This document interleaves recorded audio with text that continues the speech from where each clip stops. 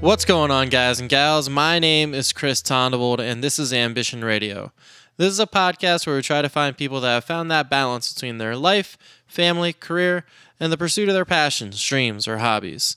This week we have Deadbeat Holiday. I've known Rob, Matt, and Sam for years, booking some of their first shows and their first bands. These guys have played together forever, and you can really see their chemistry on stage. We talk about that, the balancing act of raising your kids while playing in a band, the double standard between hip-hop acts and solo acoustic acts at open mics, and how important it is to get the majority of practice done before you start drinking so you can at least pretend to be productive. Per usual, I'll have all their links in the show notes. Make sure to keep pestering them about releasing their record in 2020. Sam tries to put a deadline on it during the show. Help keep them honest. Let me know what you guys thought of the audio quality. I tried out the Zoom L8 for the first time with these guys. Any feedback is greatly appreciated. As always, please rate and review on Apple Podcast, follow me on Spotify, and subscribe on Google Play or however you get your podcast. Thank you for everything. Here's the show. Enjoy. Cool. All right, so let's go around the room and we'll introduce ourselves and go from there. I'm Rob. I play bass and I sing. Deadbeat Holiday. I'm Moats. I play drums and I do not sing. Sam Green, I'll play the guitar and sing. And Sometimes. stuff. Yeah. Psh. Probably Oh. majority. It depends on how nice who feels what. So you guys have been together playing music for, 10, 15 years? I know the first show, like official show as a band, me and Rob played together just past the 11-year anniversary of that. Okay, cool. But me and Rob definitely jammed together, a couple of years before that. When I booked you guys, because I've known you since you were like 14 or 15, I think, right? Yes. That's too fucking long. All right. I don't I'm like. sorry. No, it's fine. I just don't like knowing anybody for that long. Hopefully they die by then. Yeah, that's the idea, right? I don't.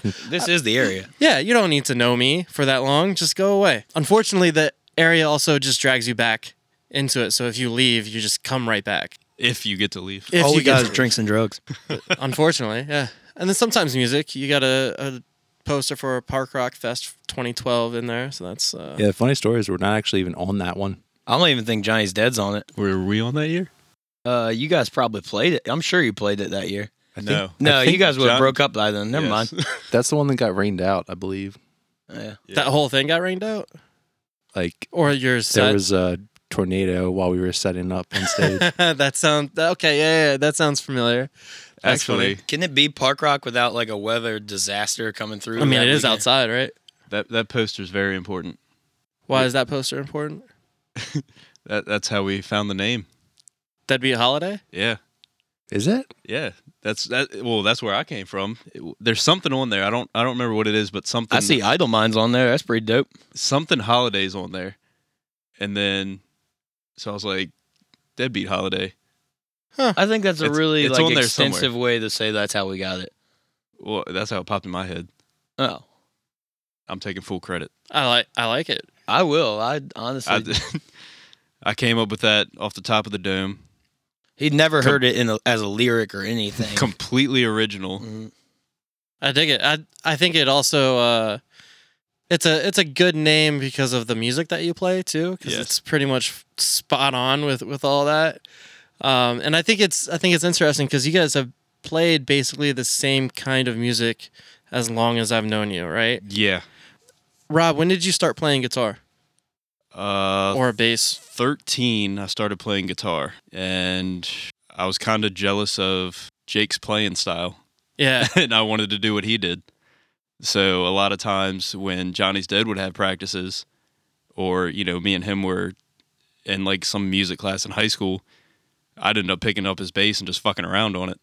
And at that time, a lot of the bands I was getting into or were already into, I just happened to notice their bassist, how creative they were or how talented they were. And I'm like, I want to do that. Yeah, because with punk, sometimes it follows along with just the guitar, but the ones that really stand out are doing some crazy shit Yeah. on there. And at that time, especially, I was really heavy into Rancid. which Matt Freeman. I will never measure up to that caliber, but Yeah. Yeah. I like to think that I'm an eighth of the way there. The first record that I heard from Rancid was actually the Rancid 2000 album, which is a really bad way to listen to Rancid, and that's like your first impression of them because they're like hardcore, grindcore, weird album. It's really great, but At least it wasn't Life Won't Wait. yeah. Well, You didn't get introduced to the reggae Rancid. right. That's my favorite album from them. Which is Really? not even bad. Yeah. Oh. I absolutely love that album all the way through. But it was funny because the Axiom, I think, is the one that he just has a crazy ass bass solo in on that Rancid 2000 album, and it's just blew me away. I didn't even know that could actually happen Yeah. with a bass. And then I started listening to some of the other stuff, and Let's Go and Out Come the Wolves, and I'm just like, oh, so he's been good ever since he just like was born, I guess. He's been good in Operation Ivy. Matt Freeman's just he's Matt Freeman. Yeah, that's so good. And then so Johnny's Dead, was that your first group that you Yes. were in? Okay. And that was you. Me, Jake, and Waff. That's right. I forget about that guy. Which one? The Waff. Yeah. Oh. Because I forget that he's alive playing music and stuff. I haven't seen him in. He actually still goes out and plays. Yeah, he fills in for a couple different cover bands. Yeah. Oh, really? Yeah, every now and then. Not like playing 3-hour sets with people, but like he comes, hangs out at the bar, does a couple songs and shit. Oh, that's cool. Mm. I didn't even know that. Yeah, he's still jamming. Me and him actually were in the cover band for probably like 4 years, and Moats too was playing bass in that, Yeah, it was a thing. What band was that? called Dirty Mike and the Boys. There's a sticker right above your head, actually. Yeah. Right there. Had our buddy Jeffro singing. Oh, okay. I remember that Mhm. now. I never saw you guys. Yeah, we've only played. I think we played at Fitzy's daytime like benefit and Heavy Hitters one Okay. time, and other than that, we did like a house party And that was a it. couple times, like a couple house parties. But yeah, that was it. Jammed every week, mostly just drank a lot, but it was cool. Don't have band practice on a Friday night, man. It's just a bad plan. It's probably not a good idea. I mean, it's a really fucking good time. Like you should do that, but you know, you should do it earlier in the evening and jam first. yeah. Get some productivity in there first. Because once the beers start coming, there's probably nothing that you're actually going to Especially get done. I was yeah. running late all the time, so you know they're pounding while they're waiting for me, and then I get there, and then after like 40 minutes playing, they're like, "This is fucking lame. Let's go to the bar." And they're already toasted already. I mean, like I wasn't, but still. Yeah. That's funny. And that's why we practice on Wednesdays now. Hey, I think that's the adults in you that are being like, oh yeah, I can drink on a Wednesday. That's fine too. Sure can. All right, so Johnny's Dead was the first time or first group, Yeah. and then Sam and Matt, you guys were around during that time, but I don't remember when you guys kind of came together all at one. I feel like you guys filled in with different bands all the way through. Is that right? Yeah. So Johnny's Dead was a thing, and when we first started out, it was more of a horror punk band, Right. which was cool because you know I was big into that at the time, but still pop punk was more my forte. So I guess I kind of still had that like on the back burner of, okay, I still want to play this type of music. Let me get something going. That's when I reached out to Sam. And Jake wasn't really about that. no, Not at all. I mean, that lineup just kind of flip-flopped a lot of times, but the solid lineup was me, him, and Norman. I didn't meet Moats until probably I was a junior in high school. I was gonna say we were in 10th grade probably. We started like hanging out. I met him our freshman year. We had a couple classes together, but then we started hanging out and stuff about like halfway through sophomore year. We're bad at staying on the mic. Yeah. No, don't worry about that. Honestly, you're speaking of Johnny's Dead, you've been bad at it for years. But yeah, so essentially I started hanging out with him more than Jake. good. That'll happen sometimes. For those And- that don't know, me and Jake are brothers, so the whole like Johnny's Dead thing, I was around just hanging out Right. all the time. Standard little brother tag along. I was like, your band's cool. My band's non-existent. He was actually my unofficial guitar tech. I'm like, That's funny. I'm so much better than everyone in your band. I should be in this band. This is bullshit. One day, Rob will put the glass slipper on my foot. Was that with Just Add Water? Yes. Is that the band? Yeah, that's when that came in. 2009. 2009 was, I guess, the kickoff of that. That's when you came in. Well, I came in the end of 08. You had like Perverse Kids and Adolescent Age, like 07, 08. Yeah. And I joined. I'm like, glad you remember that because I was like, there were some names before that I don't remember them. You came to me with I Won't Forget and Dante 3000 in November of 08. Okay. And that's when we started getting together and writing songs together. So, and we did that show at Olivia's house in January of 09. So we probably went under Just Add Water as a title, that spring. Yeah. And that's when we started playing shows at the church and stuff that you Yeah. were booking. Moats came in shortly after that. Wasn't long. I think later on that year, it was about springtime, summertime. I think it was the following year because TJ. I mean, he wasn't playing with us, but that's where he like comes into the picture. Oh yeah, that for sure. But he came in the picture playing with us right after that because TJ was going to college, I believe, or he was getting ready for college. Something I don't know. Yeah, that's when we convinced you to get a drum set. Yeah. So My screenplay. How did all that start? I guess it was everyone anticipated that Norman was going to college, and you were like looking for a backfill for drums. You're like, let's get a drum set, and I was like, there's no way my parents are gonna let me get a drum set. See, in high school, me and Rob had already decided we had no future. We were already dedicated. You were going to play music I no apologize. matter what. I didn't mean to interrupt you, Mose.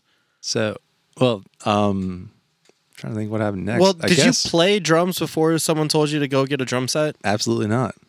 That's I fantastic. had sat down at WAFs probably like 2 or 3 times and messed around with him, and he tried to teach me a couple songs, and I was like, this seems hard. I'm not going to bother. Realistically, I've been teaching you guitar for the most part at that time, like a lot, because we found your dad's in the basement. Yeah, Right that was the around thing. I was like way late to the guitar learning game. Like everybody else was going to guitar club, and I was like, man, I want to learn how to play guitar. Right. And everyone else was way ahead of me. So I feel like that's kind of another piece of how I gravitated towards drums. Like everyone else is too good. I'm too far behind. I'm not going to bother. But He's a pretty solid guitarist. I want that to go on the record for sure. yeah. Better than And me. bassist.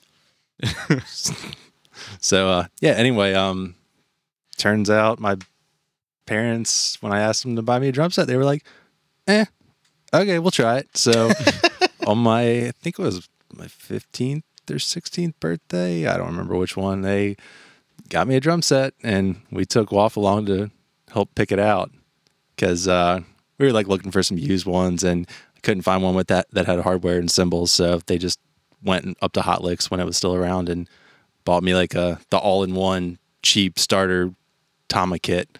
Oh, that works. And I still got that one in a corner, and there's drum cases actually right there. So yeah, it's kind of how it started. Okay, cool. And then, so we had Just Add Water. TJ goes off to college instead of Milo, right? And then, is that kind of the end of that band for the most part? Because I feel like that was still around for a while, but I So don't there were remember. so many lineup changes and everything. So when This he begins got the rebranding. yeah, so Okay. it was actually before he left. We knew he wasn't gonna. He didn't really have that commitment, Okay. which we understood. So we had Sam Norris at one point. I forgot all about that. Oh yeah, that happened. I was already skipping a chapter. You want to get stoned? Shit. We had him for a little while, and then Norman came back, or Norman TJ, whatever. Mm-hmm. I'm not calling him TJ. Fuck that noise. It's too uniform. It is too uniform. Yeah, we gotta give him a like out there name like Norman. Like that's a real rule breaker rebel name. Nobody uses their real names anymore. Mm-hmm. I mean, I do. So then we got him back, and then he went to college, and we're like, we'll make it work. And then at one point, Moats was actually playing guitar with us. So we were a 4-piece. And then Norman ended up leaving again, we picked up Steven Rodriguez. Oh yeah. That's when we were the reach arounds. Okay. Yeah. I He didn't mention still that. say the coolest name that we ever had. Did you talk to him recently? Yeah. I interviewed Like, him. I was gonna say if you hadn't, the stuff they're doing with Nah is Yeah. So awesome. there are a couple episodes before yours. Steven's fantastic, doing really, really well up there. Nas really good. And then we went through kind of his whole gambit. I didn't even know that he played with you guys. I remember him around. It was like a summer. Oh, was that it? yeah. It wasn't long. I mean, he's a phenomenal musician, Yeah, he at the time was a really good guitarist as well. Yeah. but it just didn't really click that well. I had to step up my game up being in the band with him because he was killing it on drums, and I'm like, I can't be fucking up the guitar knowing that you could play it better than me while this ain't even your thing. You know, Well, how old were you guys when that happened? I was 18. Yeah, 18 or 19 because I had just turned 18 right when we went to Atlanta.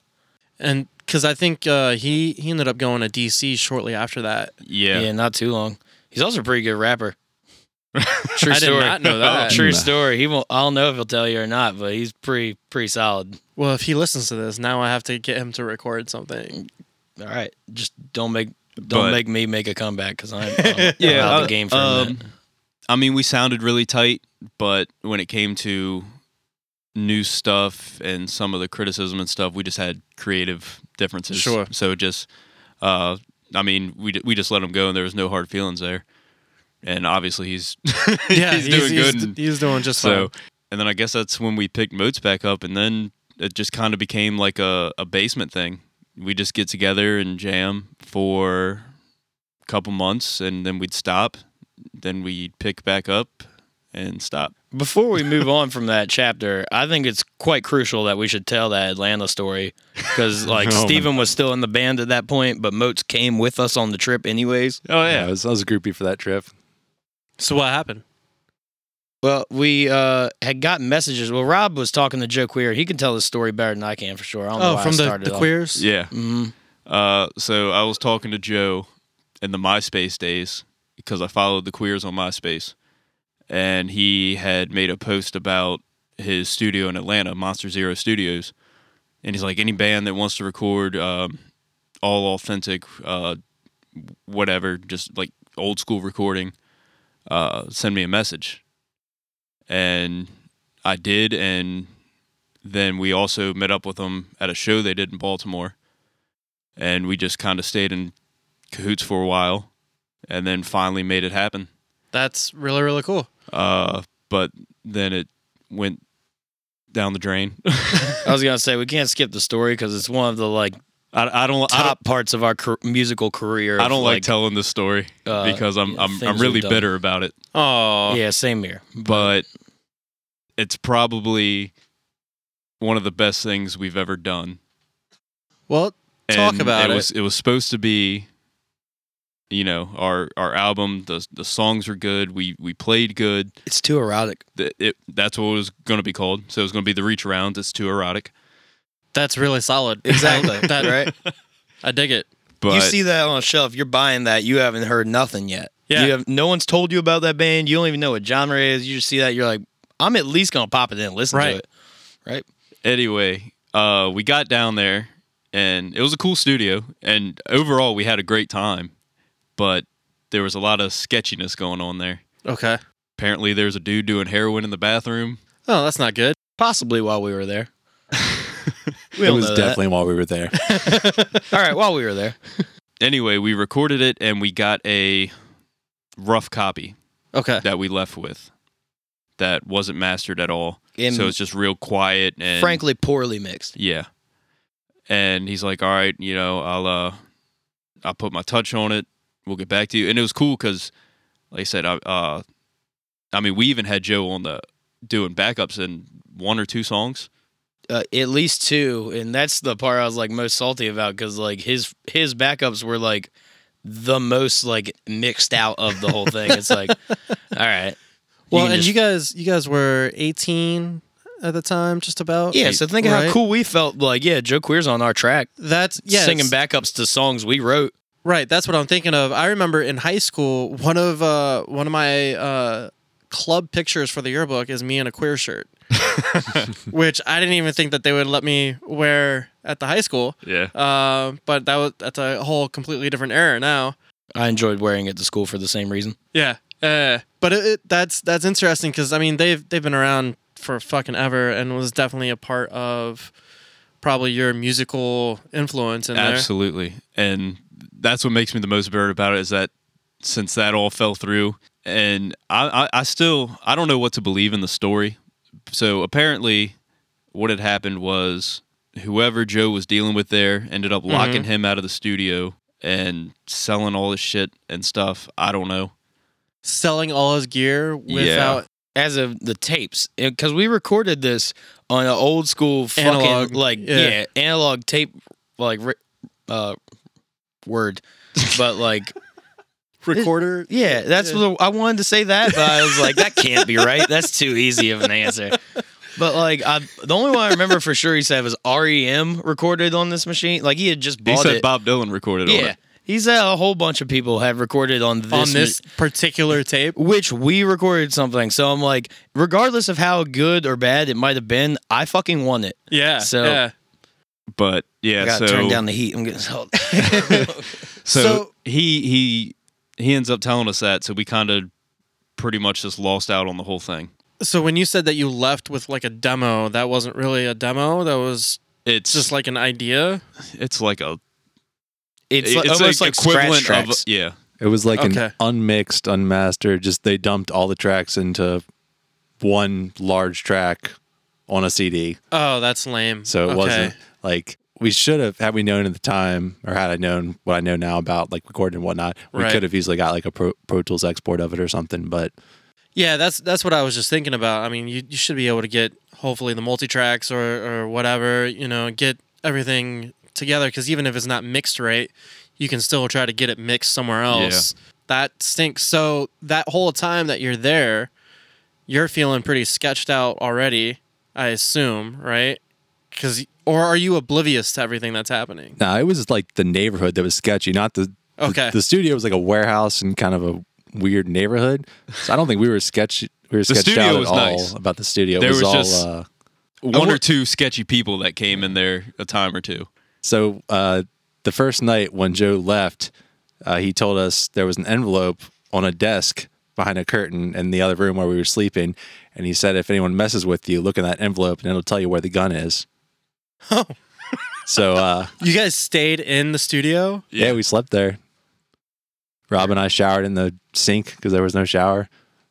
Sam didn't shower the whole time. Unnecessary. You nasty. Yeah. You gross. All right. I was like 18. I'd do it still, but It, like, it was what was it 3 days maybe? yeah, you guys were like, I'm nasty, but these fucking women, I will tell you. I need a shower. My hair's greasy. It didn't sound like that at all. I take my but hygiene very seriously. It Yeah. does. You have to. Because, you can be punk, but there's a difference between being punk and just like crusty and gross. So, It wasn't the worst thing in the world. Yeah, anyway, it's we pretty much left with nothing. I've talked to Joe since and he's like it's not on me, but I'm going to refund you. I apologize for it, this and that, and that never happened. right. But I think all of us have seen The Queer since. I know I have numerous times. I've had conversations with Joe, and it's just kind of like swept under the rug at this point. Yeah, it's, 10 years ago? Yeah, and Moat still gets a shout out every time. he does. Every time He we fell see in love him, with yeah. Moats. Really? Yeah, every time we've seen him since, Joe, like in the middle of the show, in the middle of a song, would be like, and something about Moatsy or something. And Song goes out to Moatsy. doesn't even know those two are there. Just me. Well, no. That the show in DC was Screeching Weasel. I got a shout out that night Oh, did you? because I texted him that day. Oh, right. And I was like, hey man, I really want to hear Definitely. Do you think you can do that for me? He goes, we haven't done it in a long time, but He's like, we'll give it a definitely, shot. maybe. And I think they got like partially through the song, Uh-huh. or maybe they finished it, but it didn't go over well. And he's like, I got a text message to do that song this morning. It wasn't planned. Sorry. So actually, no, I don't think he did say my name, but I knew it was about me. Yeah. But yeah, I mean, it's just kind of like, did he screw us over? Did somebody else screw us over? I don't know. And I guess with him being such a influence on me and how much I love the Queers and just like that era of punk rock, like, the Queers and Screeching Weasel and stuff, I just don't want to admit if it was him. Sure. Yeah, because I mean, not only are these your heroes already, you're super young. That's going to be one of the first times that you're recording, right? Yep. And then you become an adult. You know that shit happens here and there, but at the same time, it's just like, I guess it's just too late to make a stink out of it. Yeah. And you still look up to the music at least, right? Yeah, I do. I actually I think it was like on Black Friday, they had some deal that the Queers posted up on Facebook. They're like, "Hey, you can have 4 Queers records for $20." I was like, "Done." Yeah. I bought it. So I'm still giving him my money. That's fantastic. Well, he also probably still has your money. So Yeah, there's also that. we actually just played Savage Mountain Punk Festival this past summer, and they headlined the night before us. Yeah, okay. I remember seeing something about that. Yeah. So, I mean, even though it wasn't like the same night, I'm like, we still were on the same bill as them. That's kind of cool. Yeah. I got the poster hanging in my house. It says the Queers at the top, Deadbeat Holiday in the corner. Looks pretty tight. That's not too bad. Was that with the Reach Arounds? Yeah. Okay. So actually, Steven Rodriguez, he's the most bitter about it. Really? Not because of like what happened, just the fact that he lost out on money. Oh yeah, that makes So sense. because if I like bring up anything or make like a post about the Queers or something, he's just like, "Hey, he still owes me $600." And I'm like, $425, but whatever. Well, was that no, he's right. It was $425 for each. the whole band or for each? for For three the of us. recording. But like we obviously spent a bunch more money getting down to Atlanta and like food Right. and shit, and then it happened to be it was his birthday. Yep. Yeah, we went to the titty bar, so obviously we spent some money there. But like Oh, Augusta.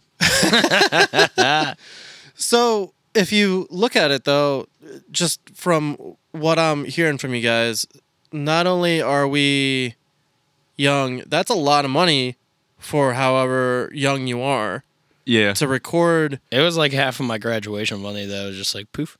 Right. And then to record something that you don't even get to listen to Yeah. in its full entirety or have anybody work on to make it even better, to have some kind of record of what you're doing. Moats tried. There wasn't really much I could do with it. Like I said, it's not even a multi-track. It's literally Just one single. stereo. Yeah, there's not really anything. I put it on Fruit Loops and redid my guitar solos so you could hear them, and that was also terrible. But like, that That's- was the extent. Yeah, that's rough. You would probably be able to do a better job in the basement that you have now. 100%. Which is I mean- actually what we just did. Yeah, Drinking Money, the one single that's out right now, that was all done literally right here. Drum set sitting in the exact same place. Yeah, so did that take any kind of wind out of your sails to pursue anything further? Yes. Yeah.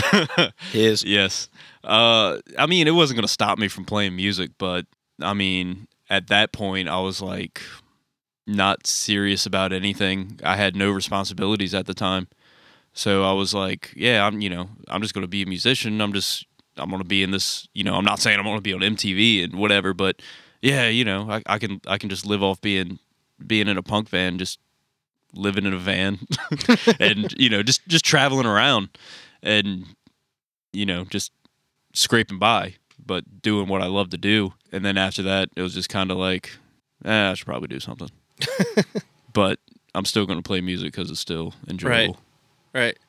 So that was with the Reach Arounds. Yeah. When does Deadbeat Holiday become an actual thing? So after that, I think we might have disbanded for a short period of time. And then, like I said, it just kind of became a basement thing. We just get together, hang out in the basement, play songs, drink, watch TV. TJ came back for a little bit. Yeah. Just jam around and stuff. And we did, and I think that's when we came up with the name Deadbeat Holiday, because we did like a show for a friend of ours. It was a Halloween party at his house, and that's when Moats was playing guitar and Norman was on drums. Nah, we did that as the Foremans. That's right. We did that as the foreman. But it was the same overall Yeah. kind of lineup. Yeah. Moats playing guitar and us having 2 guitarists, Rob on bass, and TJ playing drums. and that disbanded shortly after that. It's funny when you say disbanded because when you talk about, or when you say that, you think that the members of your band all go away, right? But the members of your band really have didn't never see- gone away. The important ones I did. ran into this dude at a Food Lion. I ain't seen him in forever, and he's with his like 7-month pregnant girlfriend pushing a grocery cart. I was like, oh, I guess you're having a kid. That's neat. I thought we were friends. I think that's just how life works. So Yeah, don't when feel you're Rob. too I was embarrassed. embarrassed. Yeah. Why? I'm gonna tell him you said that. I'll tell him. I don't know. I was 20, getting ready to turn 21. Had nothing going for me. Right. I was living with my parents, working retail. Disbanded's not too far off. You know, I took on the responsibility of one kid, and then I was getting ready to have another one. So I mean, that'll do it. I remember being in that boat. I remember losing my job at 22 because the whole company decided to sell, yeah, and then having to move back to my parents' 1-bedroom apartment in Wildwood. And it was me, my sister, and my mom and my stepdad. I think they were just dating at the time, but it was still just like 4 people in one apartment. And that used to be my apartment, but I couldn't afford to live there anymore. So I started renting out a room, and then my mom was like, well, I guess we'll just move in here because we need the space, and you need to take over everything else. So I remember being at that point. I didn't have a car because I was using a company car, and then they were just like, you're fired, or we're selling the whole company, so you got to get a drive. I was working out of a wine distributor from Baltimore. oh, So I go to Baltimore for a meeting, and then they drive me back home on right after the meeting, and you're like, you're no longer with it. You're the first cut because we're gonna sell everything. So they had everything set up, which was not a fun time. But I remember being kind of in that spot where, you know, I didn't have a car, I didn't have a job, I was jobless for like 4 months or so, and then I started working retail. I opened the Kohl's down there, and that started like rebuilding my whole path in there. But that I couldn't imagine doing all that and then being like, oh yeah, I guess I'll have a kid too. That'll be fun. you know, I got busy with that, I guess. And I mean, we pretty much just saw each other around at that point. So what year was Ryan born? Because there was a stint where I was away at college as well. Yeah, That was like 2013-ish. and that's when he was born. Okay. You were here when he was born. I mean, that was the summer, but the year after, you were still in college. Yeah. I was Um, away for a bit. Yeah. And I still came back occasionally and we played once in a while, but it didn't really. When did we really start picking back up after I moved back and we played 2016 is when we went to Danielle's house. Yeah. And actually, Ray hit us up about a show, and you guys weren't really talking too much No. or whatever. And he was like, you guys want to play? Because it's all punk bands and stuff, and we're trying to, it's a skateboard party in the basement with a mini ramp. Should be awesome. Y'all fill right in. I was like, I haven't seen either of them dudes in like a month or two. I haven't talked to either of them since then, and I don't think they've talked to each other in like 6 months. I don't know. And I just kind of was like, hey, y'all want to just kind of do this one show just for old time's sake? Bullshit. Play all the same songs. And then we said Deadbeat Holiday because it was at the top. There was a whiteboard right there that had a list of names, potential. And that was at the top, and I was like, well, I guess we'll go with that because I had nothing better to say. Right. And we did that, and it was a fucking blast. And we were like, yeah, we need to keep doing this more. I don't So know. I tell him all the time, but Ray from L&T is the reason we're a band. Nice. Reason we're still a band. Yeah. So, I mean, like I said, we did the basement thing for a while. We didn't go out and play. And because you've seen the scene here. We were That too, the scene died. the scene that is now didn't exist yet, and the scene that you remember of like the most dominant feature being Fred was just like it was dying. So I mean, we had that experience in Atlanta. The scene here was bullshit. He was starting his life. I was spiraling my life. Moats was going to college. We just had no interest to like play out at all. We were just like, well, they'll do anything. We're going to have to go up to the city on weeknights all the time, and we're just not doing that right now. Yeah, it's interesting. There's a quite a bit of a dip between like when I stopped doing shows. I think the last show that I actually put on was in 2014 at Memories, I think, because I had moved up to La Plata, I want to say around then, or was at least working in Waldorf around then, and I wasn't doing anything down in St. Mary's really. I did a couple shows at Bollywood at the Lounge when that was there, but I remember my last 2 shows were in 2014, if I remember right. Those were really good shows, but at the same time, that's kind of like when I fully left, and there seemed to be a big lull between what it is now, which is really just resurged in the past 3, maybe 4 years, and what it was at one point where there was a lot of original music and a lot of places to play, like especially when you guys were younger, there were a lot of more opportunities. And then it just seemed to come back when everybody was like, oh yeah, we're adults. We can go out to bars and shit. I think the biggest thing back then is there was a huge all ages scene. Right. And that's mainly because there was a lot of bands in high school back then. And I mean, obviously I'm not in high school, but I guess There could be. We don't know because there's no scene for them. Yeah. Right. And if But- there is, we don't play those shows. I mean, we had Room with a Brew. I'm sure there are some other ones. That's The it. Church That's the and- staple.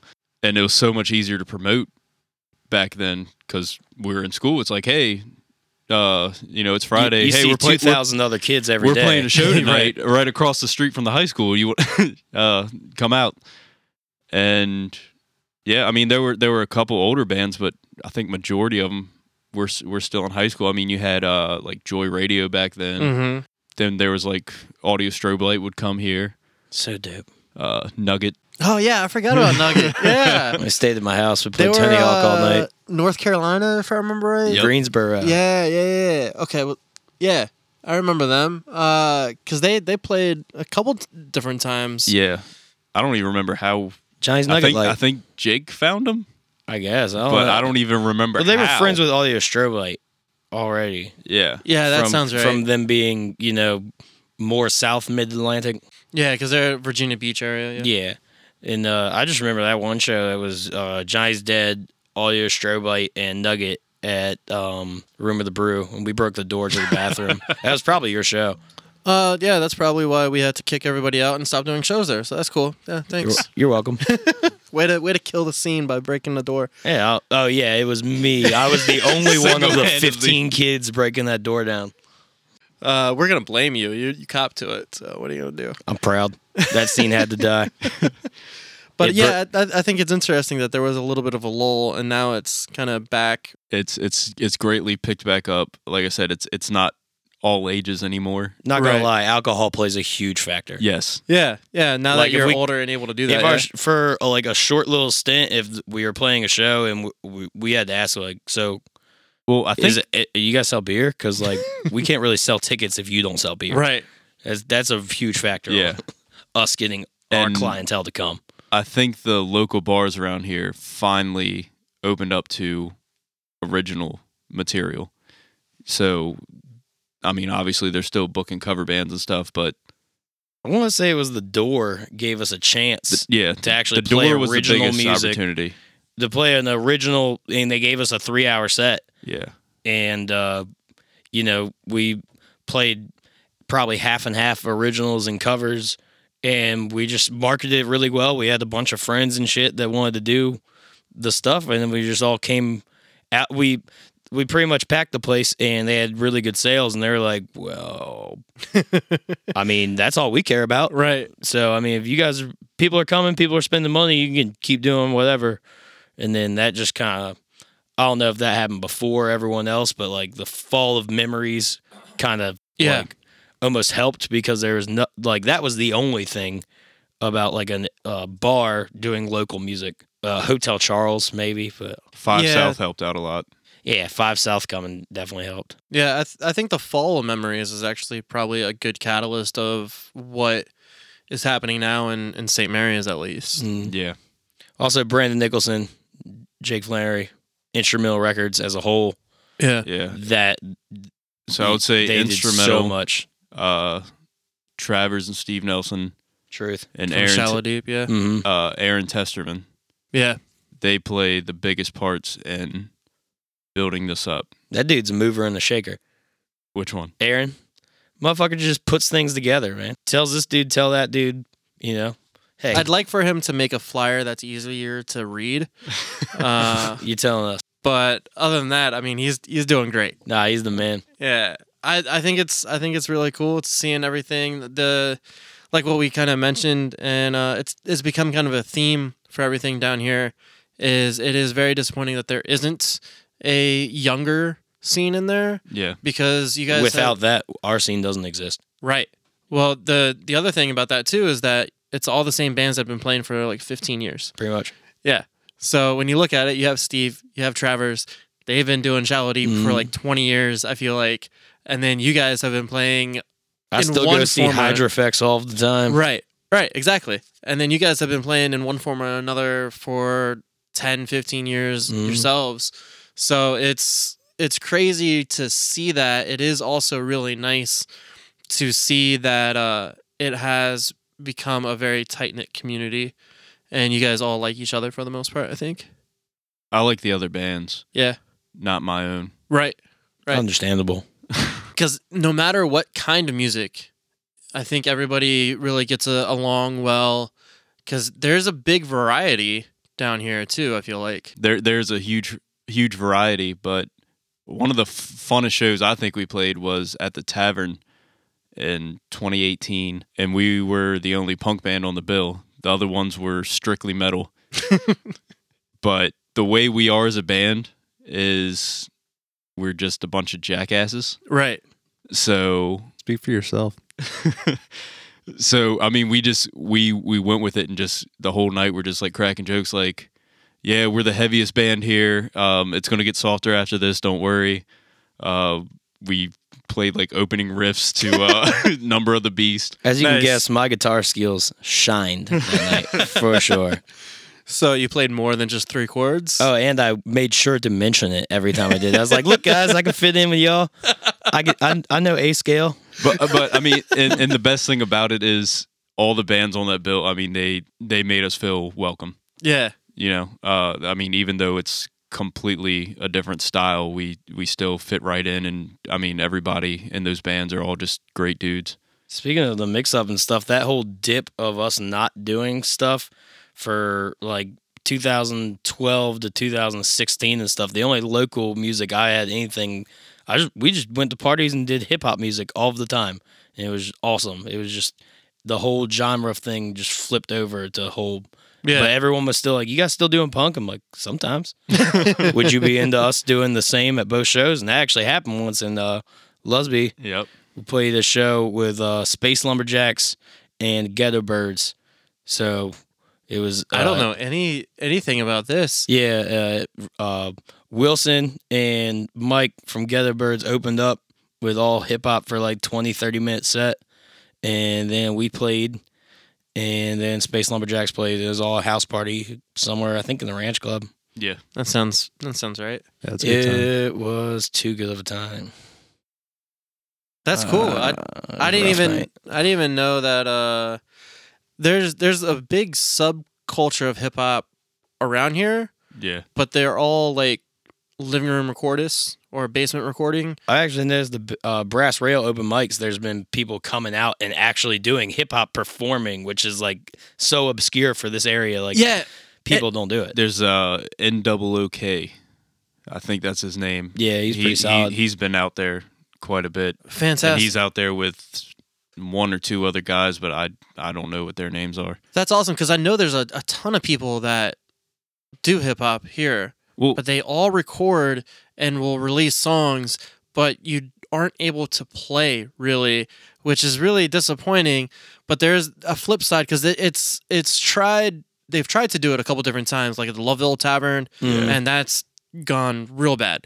I've never stepped foot in that building for obvious reasons that we speak of. Yeah, but it's disappointing because every time that I've seen hip hop shows happening around here, there's some kind of bad thing that happens, whether it's violence or whether it's something worse. Well, you can't really get much DJ worse. Papers does the Rex, and there's a brawl every time outside Right. in Lairtown.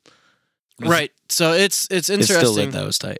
And Just want to say it. it stinks because I think there's a lot of talent down here, yeah. but they don't get an opportunity to really play. Either. See, but that's a double standard that I hate, especially being a fan of hip hop. Obviously, I don't do it, but you know, I love the culture and the music and everything. And all you see is like memes on Facebook or just people like coming out to like the open mics and just kind of like making jokes about it. It's for whatever reason, it's embarrassing to be a local rapper, but they don't understand that it starts somewhere. Yeah.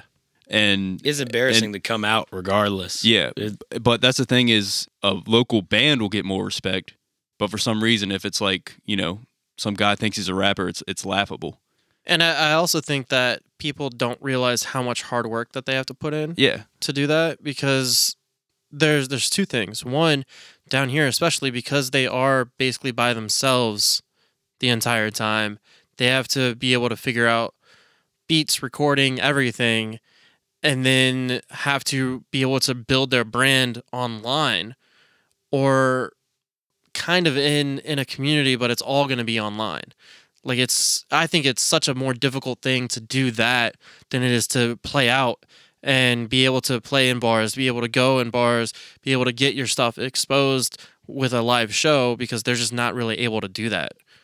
That also helps for sure with like what he's saying, like the power of the posse. Like if you bring 10 people that are fucking with what you're doing on stage, the rest of the people in the building are gonna like, if you don't suck, they're gonna start like coming toward like someone else being into it's gonna make other people into it.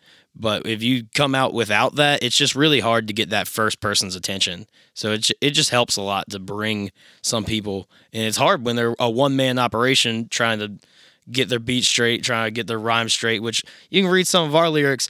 I got some whole verses that are 2 sentences. Like, you know, much harder it is to write lyrics for hip hop than it is for this. Right. It's difficult. But yeah, I mean, have y'all ever noticed that hip hop double standard? Yeah, for sure. Like even karaoke nights, like some guy will go up there and like and do like a rap song, and people are like laughing at him, or that, you know, they don't take it seriously, and it bugs me. It's almost odd too because I feel like at the same time there is this weird lack of original country music in an area that's so country music heavy. Absolutely. And it's so odd because like anyone that's good at playing country around here is going directly into playing country and classic rock covers. Yes. And getting paid directly. And it's just weird that they don't have that original music. Like, you know, we're dying for more bands like us to be playing around here. No, I noticed that too. I mean, you know my opinion on cover bands anyway. Not saying there's anything wrong with it, but I'm trying to start it back up. I need That's that money, just- Doug.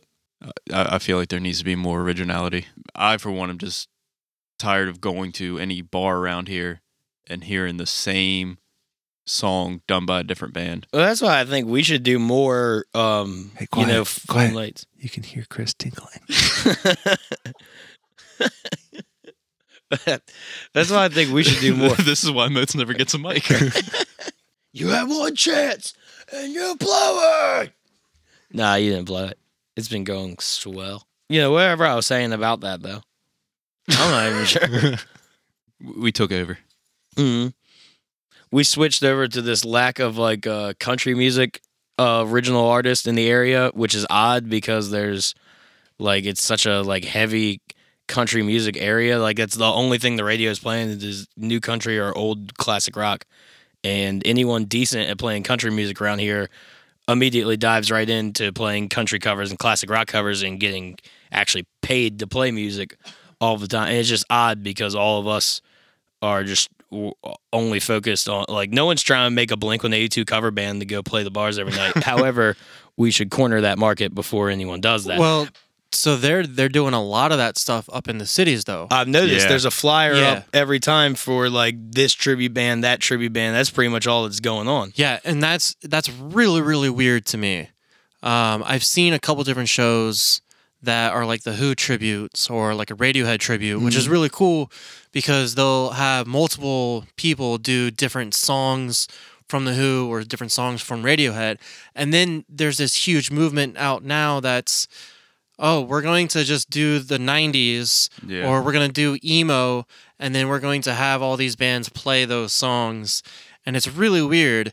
I guess it's just that nostalgia factor that's coming in real bad. But it's a big thing. I think that you could definitely do. Yeah, I'm it not down gonna lie. here. I'm trying to bring it down here because they're not really doing it too much, and like We've discussed doing a 3-set show at a bar around here where we just play covers where each set is specifically focused on one band. Yeah. I don't know when we're going to do it, but we'll do it. look for that in 2020 because I really want to make that happen. So would you guys play as each band, or would you have 3 bands play as whatever? I want to do it as each one because I'm selfish. We talked about doing 3 bands of our influence, Right. and we'll just go out and play their songs. Plus, how are we gonna pick one? You know, Yeah. Right. I mean, there's that. it's hard enough to pick 3. Because what they've been doing up the road in like DC and Baltimore is that they'll have specific like tribute bands do a full set of as Nirvana or Yeah. as Alice in Chains. There was a or couple whatever. bands doing that down at like the Door and 5 South a couple times where Yeah. they would have like 3 or 4 local bands all do like they had emo night and they did same idea. One band does one band. We're just talented enough to do all 3. And by talented enough, I mean we've been playing the same songs together for like 15 years, so we've racked up a number of them by So now. we actually have done it once. New Year's Eve 2016, we were down in Wilmington, North Carolina. So we played the night before just as a normal band. That show was actually a disaster because it was a 5-band bill, and It was still a lot of fun. all but 2 dropped off. That's not good. The one other band that played broke up on stage. It was apparently planned. Like the band that was headlining was like a bigger local band around that area, and they actually bring in a lot of people. And they were like a punk band. It was a punk bar, and it was like supposed to be awesome for us, like spreading our music out. Yeah. But what it was like the singer or one of the members' birthday, and his band was throwing him like a surprise party, or his wife has a surprise trip.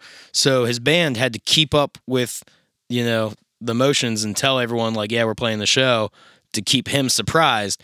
And to keep the surprise real, they didn't tell anybody. So except for the other 2 bands that weren't there, because I'm sure they were involved in the same, Sure. whatever up's going on. And That's pretty shitty to have an out-of-state band. it worked out because that other band broke up. So really, we were the only band that performed. So we got 100% of the door. Oh. They gave us all of it, which was like $100. But To go 4 hours up to I Wilmington. think it was 7. it's like 6 or that's 7. too fucking much. All And right, I never mind. definitely spent at least 30 or 40 at that bar. I mean, Between the 2 nights, probably like 80. it's 2 nights. We played there. Oh, sorry. Spoiler Yeah. alert. We're getting there. So anyway, we played that night, and whoever was there, I don't know if it was a manager, bartender, or just booker for the place. Mm-hmm. They really enjoyed us. So that the next day was New Year's Eve, and we were still down there because we made a trip of it because we also got friends that live down there. Okay. So it wasn't just going to play a show. It was like play a show and hang out. So that New Year's Eve, they contacted us. They said, hey, we're doing it's like a New Year's tribute. Every band that's on it is doing Specific band. yeah. Mm-hmm. So there was I think there was a Nirvana one. oh yeah, There was a Iggy and the Stooges one. That must have been Bad fun. Religion? No. It was Fat Wreck Epitaph. Okay. Oh, okay. That's cool. Yeah.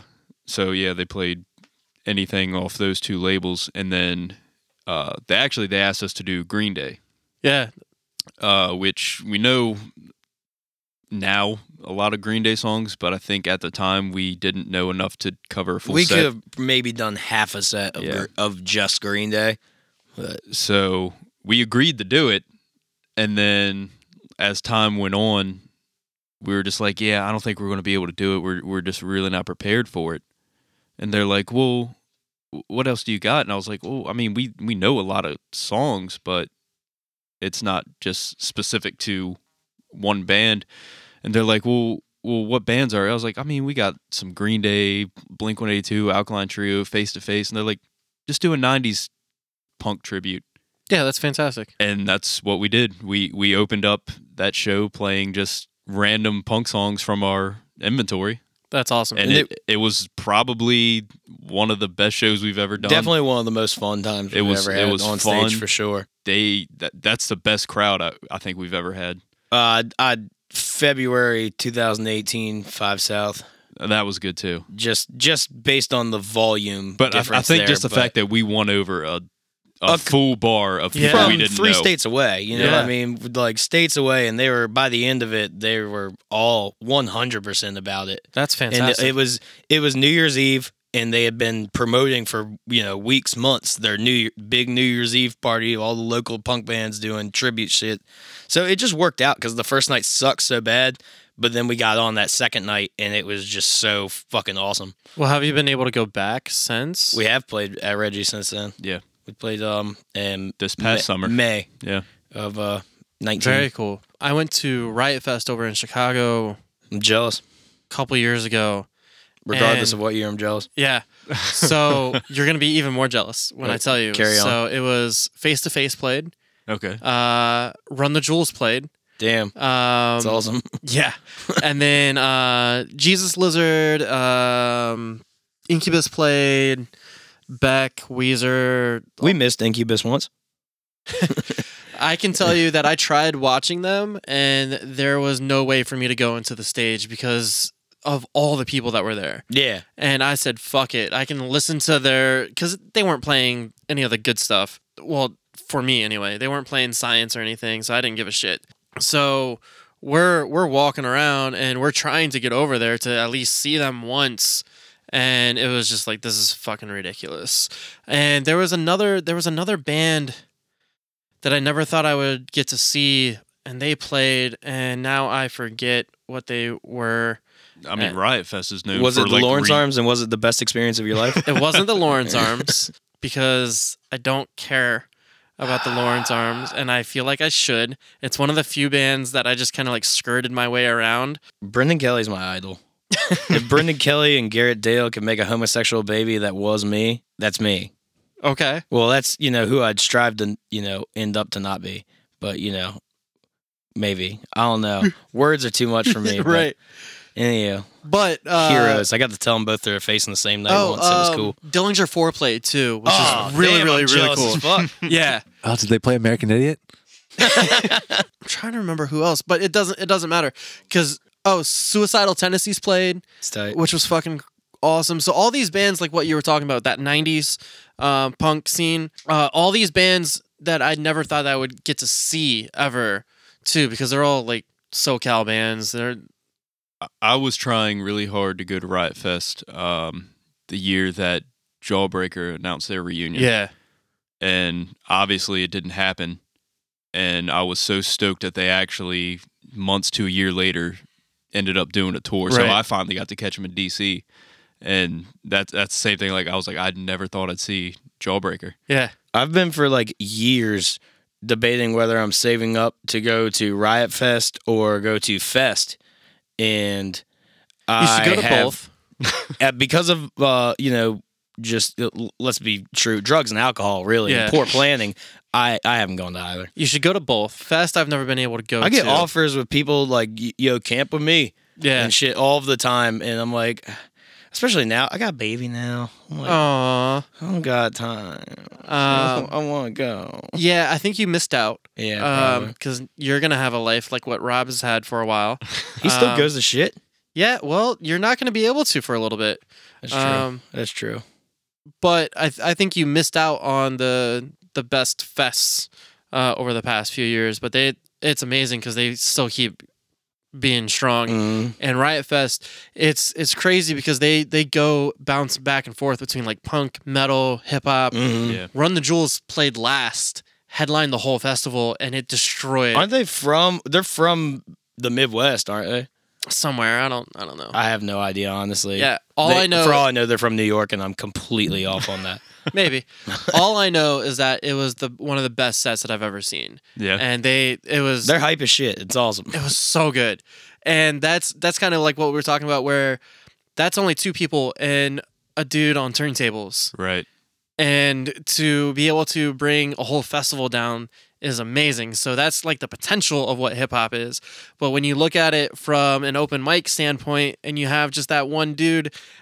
Apparently, that's a trend now in like even bigger hip hop, like not like stadium size that I know of, but like the like bigger local level, like city level people. Apparently, going out DJ-less is becoming the trend, just because save money and like easier planning and stuff, whatever. But it's apparently becoming much more popular for people to just straight up, hook up their beats onto an iPod up to a mixer and just go up with a microphone. But it does depend on the main dude to if you don't have bring the people, capability to be the hype man and the DJ and the performer at the same time, then don't try, because it makes your set boring. Right. And it's like that's much more respect to them. I got 2 people that can balance. Like when I'm being lazy, they can be energetic, and like I stop singing, Rob starts singing.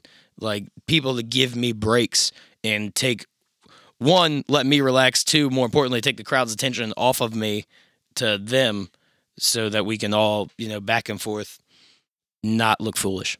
Yeah, and I think that that chemistry on stage translates to the audience as well. And Absolutely. You can kind of see that when it's only that one person trying to be as charismatic as they can be, it's still very difficult. We wouldn't be nearly as like whatever level of successful that we have been in this area if it wasn't just for a natural charisma of us on stage and crowd interaction. There's tons of people that are like meh on our music that want to see us just because it's a fun time. Like they enjoy it. They're like, yeah, it's just good banter. Yeah, It's decent tunes. That February show from 2018, was that at 5 South? Yeah. I think you were there. Yeah, you were there. Because that's when Brothers Creeper and Moldire and okay. us, all 3 bands, sold out of 50 tickets. And there was 2 other bands that sold a decent amount of tickets. A year too late. We're there. Were they? Or they were the one before that? I don't know. That's where we met them. Yeah, I'm not sure. I don't think it matters. What I was going to say is, to your point as far as the showmanship of the band, and is something that I do want to ask about. It blew me away to see you guys, because I haven't seen you in such a long time play music, right? And it was like, oh, this is a 3-piece that can actually still command the stage, which I really, really enjoyed, because it's still the same music, but you guys are such a good time live that you bring in everybody. Mm-hmm. And I really appreciated that, and I really appreciated seeing the growth of everything in there, because it's almost like a night and day difference from what I remember seeing.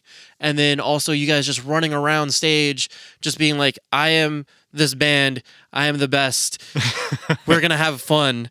And you don't have an option. You are going to have fun with us. Literally, real life confidence is key. It's like on everything you ever go for, just going up at it like, it's gonna go well, and if it doesn't, I don't fucking care. I'm the man, anyways.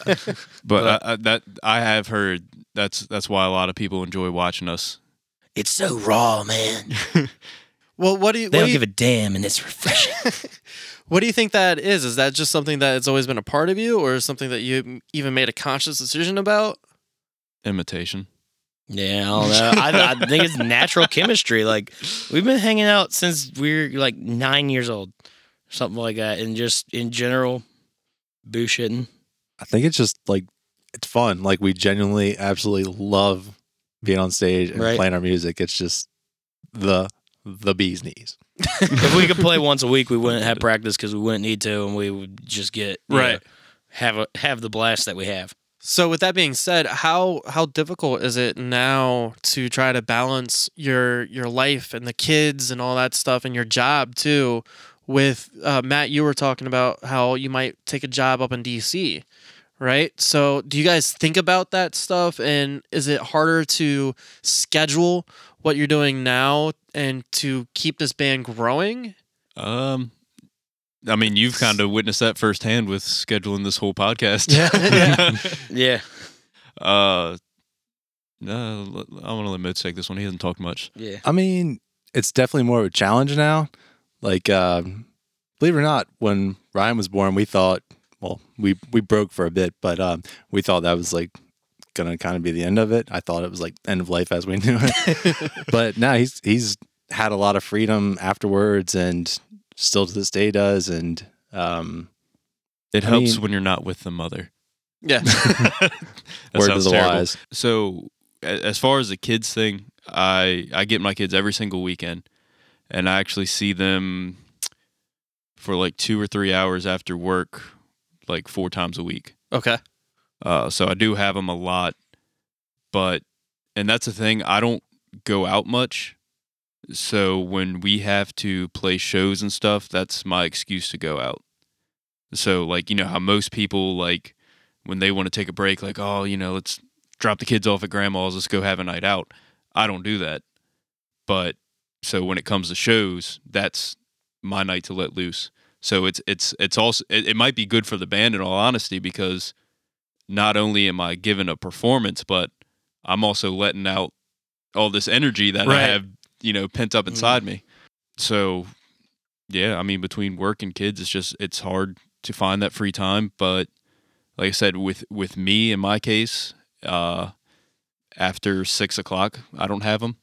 So I have, you know, I'll get here at like 6:30 on a Wednesday night, and we'll jam out for about an hour and a half, 2 hours.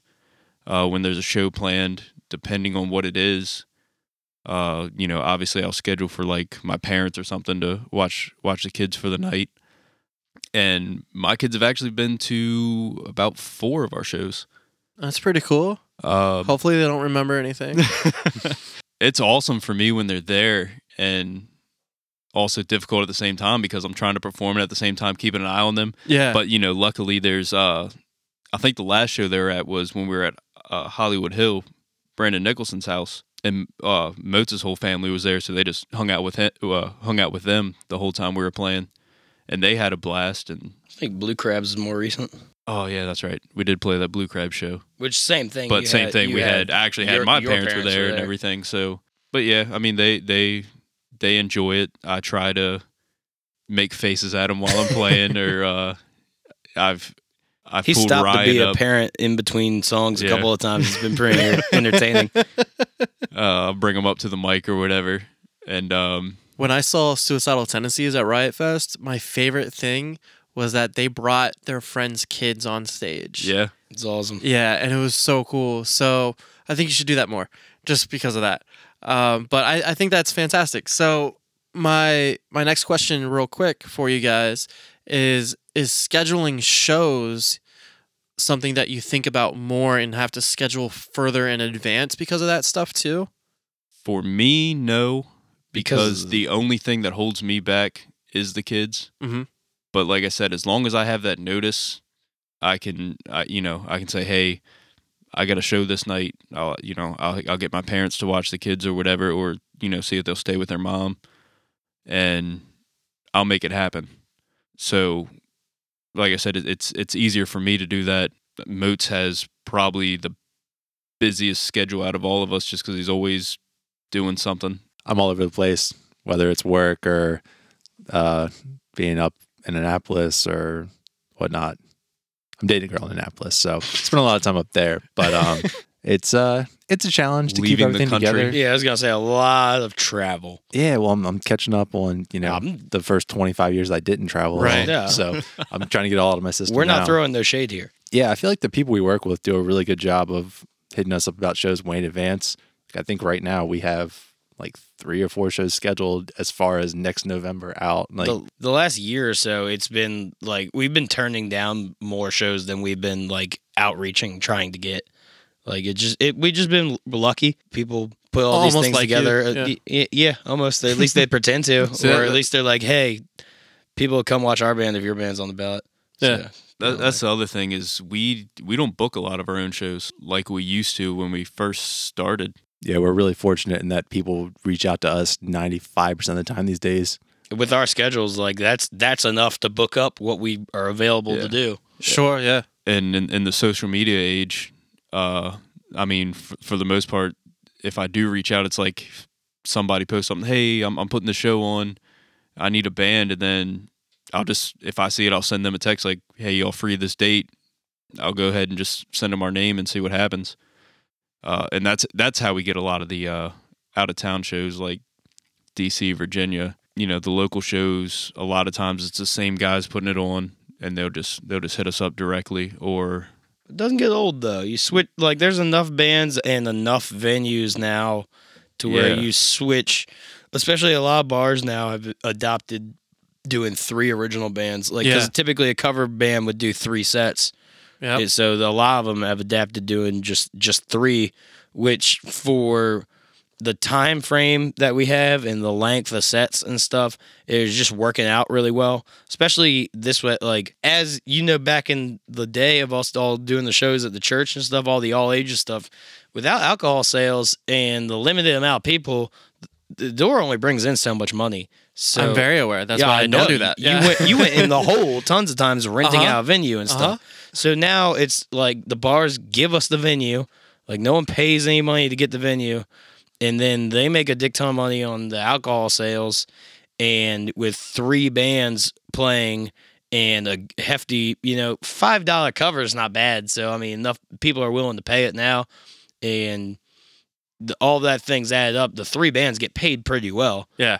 for playing original music Yeah. out around here, which is what we've been trying to fucking do for 10 years. So the fact that it's finally happening, it's like, let's keep doing that. Yeah. And then Matt has his dog that He's on yells. he's on the record. Yeah, you'll hear him on the record in a Yeah. couple months here. That's He's on there.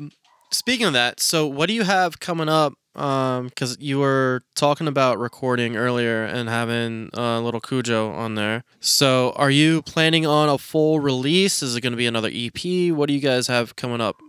We've got a full release coming. It's actually really upsetting to think about Say a now date. because Say a date. it was, Put it out there as public like information. Say a date. yeah, we finished recording this last February, maybe in March, and just been kind of sitting on Say a it. date. All throughout last year, I was trying to finish up my bachelor's, so I was just like overwhelmed with school. Uh-huh. And we're like trying to do it all ourselves because I've got all the equipment and like the know-how. It's just been finding time to do it has been miserable. But I finished school last month, 2 months ago now, so that's been a weight off my shoulders. The first month after finishing school, I was basically out of the country the entire time for the most part. So we're trying to get this finished up and I had a out baby as at soon the as same possible. time. Right. As soon as he finishes school, I had a baby. So it's just like, we're going to stay not available. Yes. So are you still good with the songs that are on the record coming out then? I think we nitpick the shit out of ourselves constantly. So I listen back to it now. I'm like, I'm unhappy with all of this, but we have to release it. Like, it has to go like now, so Yeah. we can start recording our Another new one. songs. Right. There might be 2 or 3 of them. Like, it's worth it to let it die and not release it. And pretty much everything else, I'm like, no. Like, master as best we can and put it out and just let it be out. And if it's not perfect, like, everyone will understand, and we'll write an album's worth of new songs that they'll forget all about them.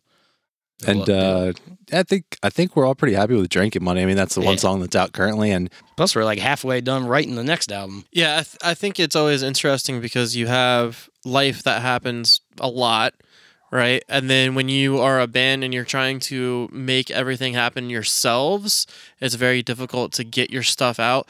And then you're sitting on it for however long you're sitting on it, and you're like, no, I need this out.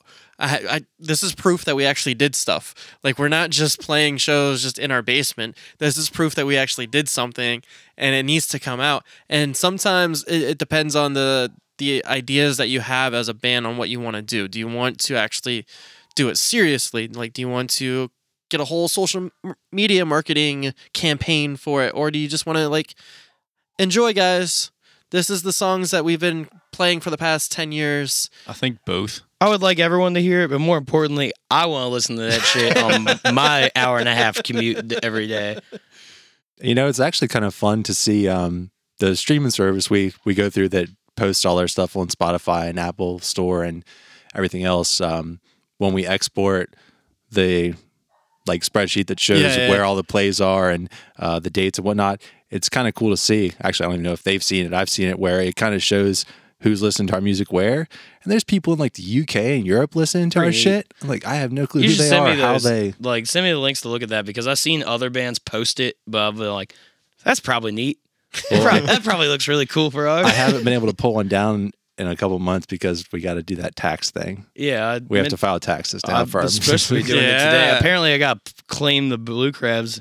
I'm not worried about claiming the Spotify. Why are you worried about claiming Spotify? It's like $12. Like, I don't think you're at too much risk. Yeah, I don't know how that works, and like trying to avoid 1099 whatevers. And... Yep, it's like $12. It's not going to affect where you're at. I think the whole just process of doing it, because I don't want to do it. I don't want to do it either. Yeah, so I think that's funny. I also think that's something that no one really thinks about, because you guys have been a band for a while, but at the same time, like, you still have to pay taxes because you're a band making money here and there. Sometimes. This is the first year we actually are going to have to do that. Cool. So let's wrap up with this, because we have the record that'll come out eventually. Sam wants a date, let's say by November. How's that? I'm hoping before it has that. to be sooner than that. Sooner than that. Oh, thank God that you guys said that, because I was going to say 2020 just to have a number out there. So, no, July. We've got like initial mixes done, and we're like tweaking them now. Let's say by my like birthday. Your spirit fingers tweaking them. Okay, so we're going to go by When's my your birthday? birthday? June 14th. Okay. This is a live deadline that you guys are coming up with. Yeah, this is the discussion right now. This is not a report. I like that though. Okay, so we have that. That'll come out eventually. Hopefully maybe the summer, if not sometime in the fall. So I want to know, with each of you, what's the one thing that you've learned most about yourself when it comes to music in this band? That I'm not very good. Yeah, that's a tough question. I'm gonna do it till I die. That's the very most thing I got out of it, is that, like, I go work all the time. I love my baby. I love my girlfriend.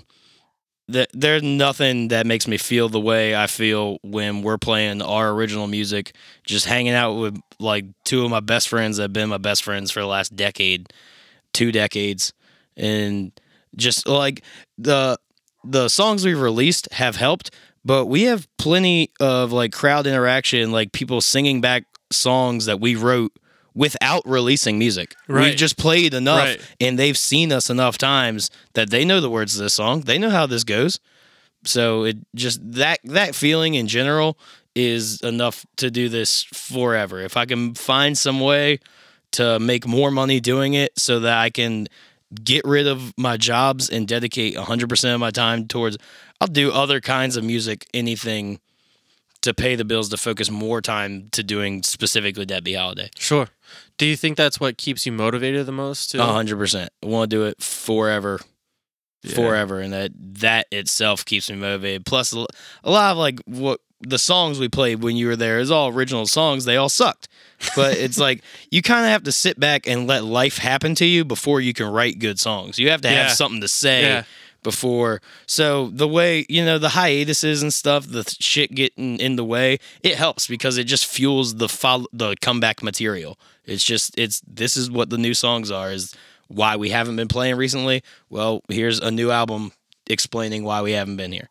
Gotcha. Cool. I would say I think me and him both actually have songs on the table that we still need to, like, almost an album's worth of bring together we to haven't one even another. Practiced them and fully written them yet.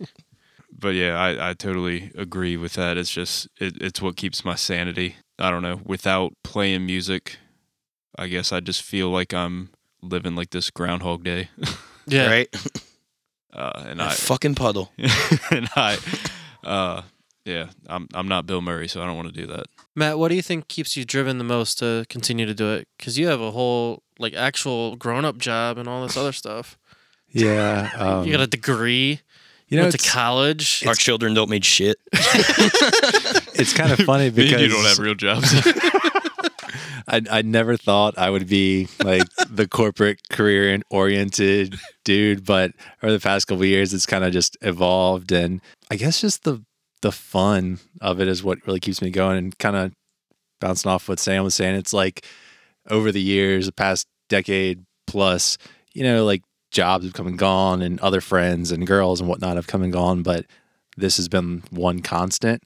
And you know, at the end of the night, whether we're on a stage somewhere or just down here, like we're still just the same three dudes playing the same 30 songs. And that's how it's been for 10 years, and it's probably how it's going to go for the next couple decades. So I have as much fun playing our songs on stage with you guys as I do like going to a show together and seeing like one of our favorite bands and shit together. It's equal amounts of fun for me. yeah, agreed. We're overdue for that. I dig it. Red City Radio is coming in March or May. It's on Wednesday though. Well, I think that's it. Yep. Thank you guys. Thank you. Yeah, thanks, Chris. Goodbye.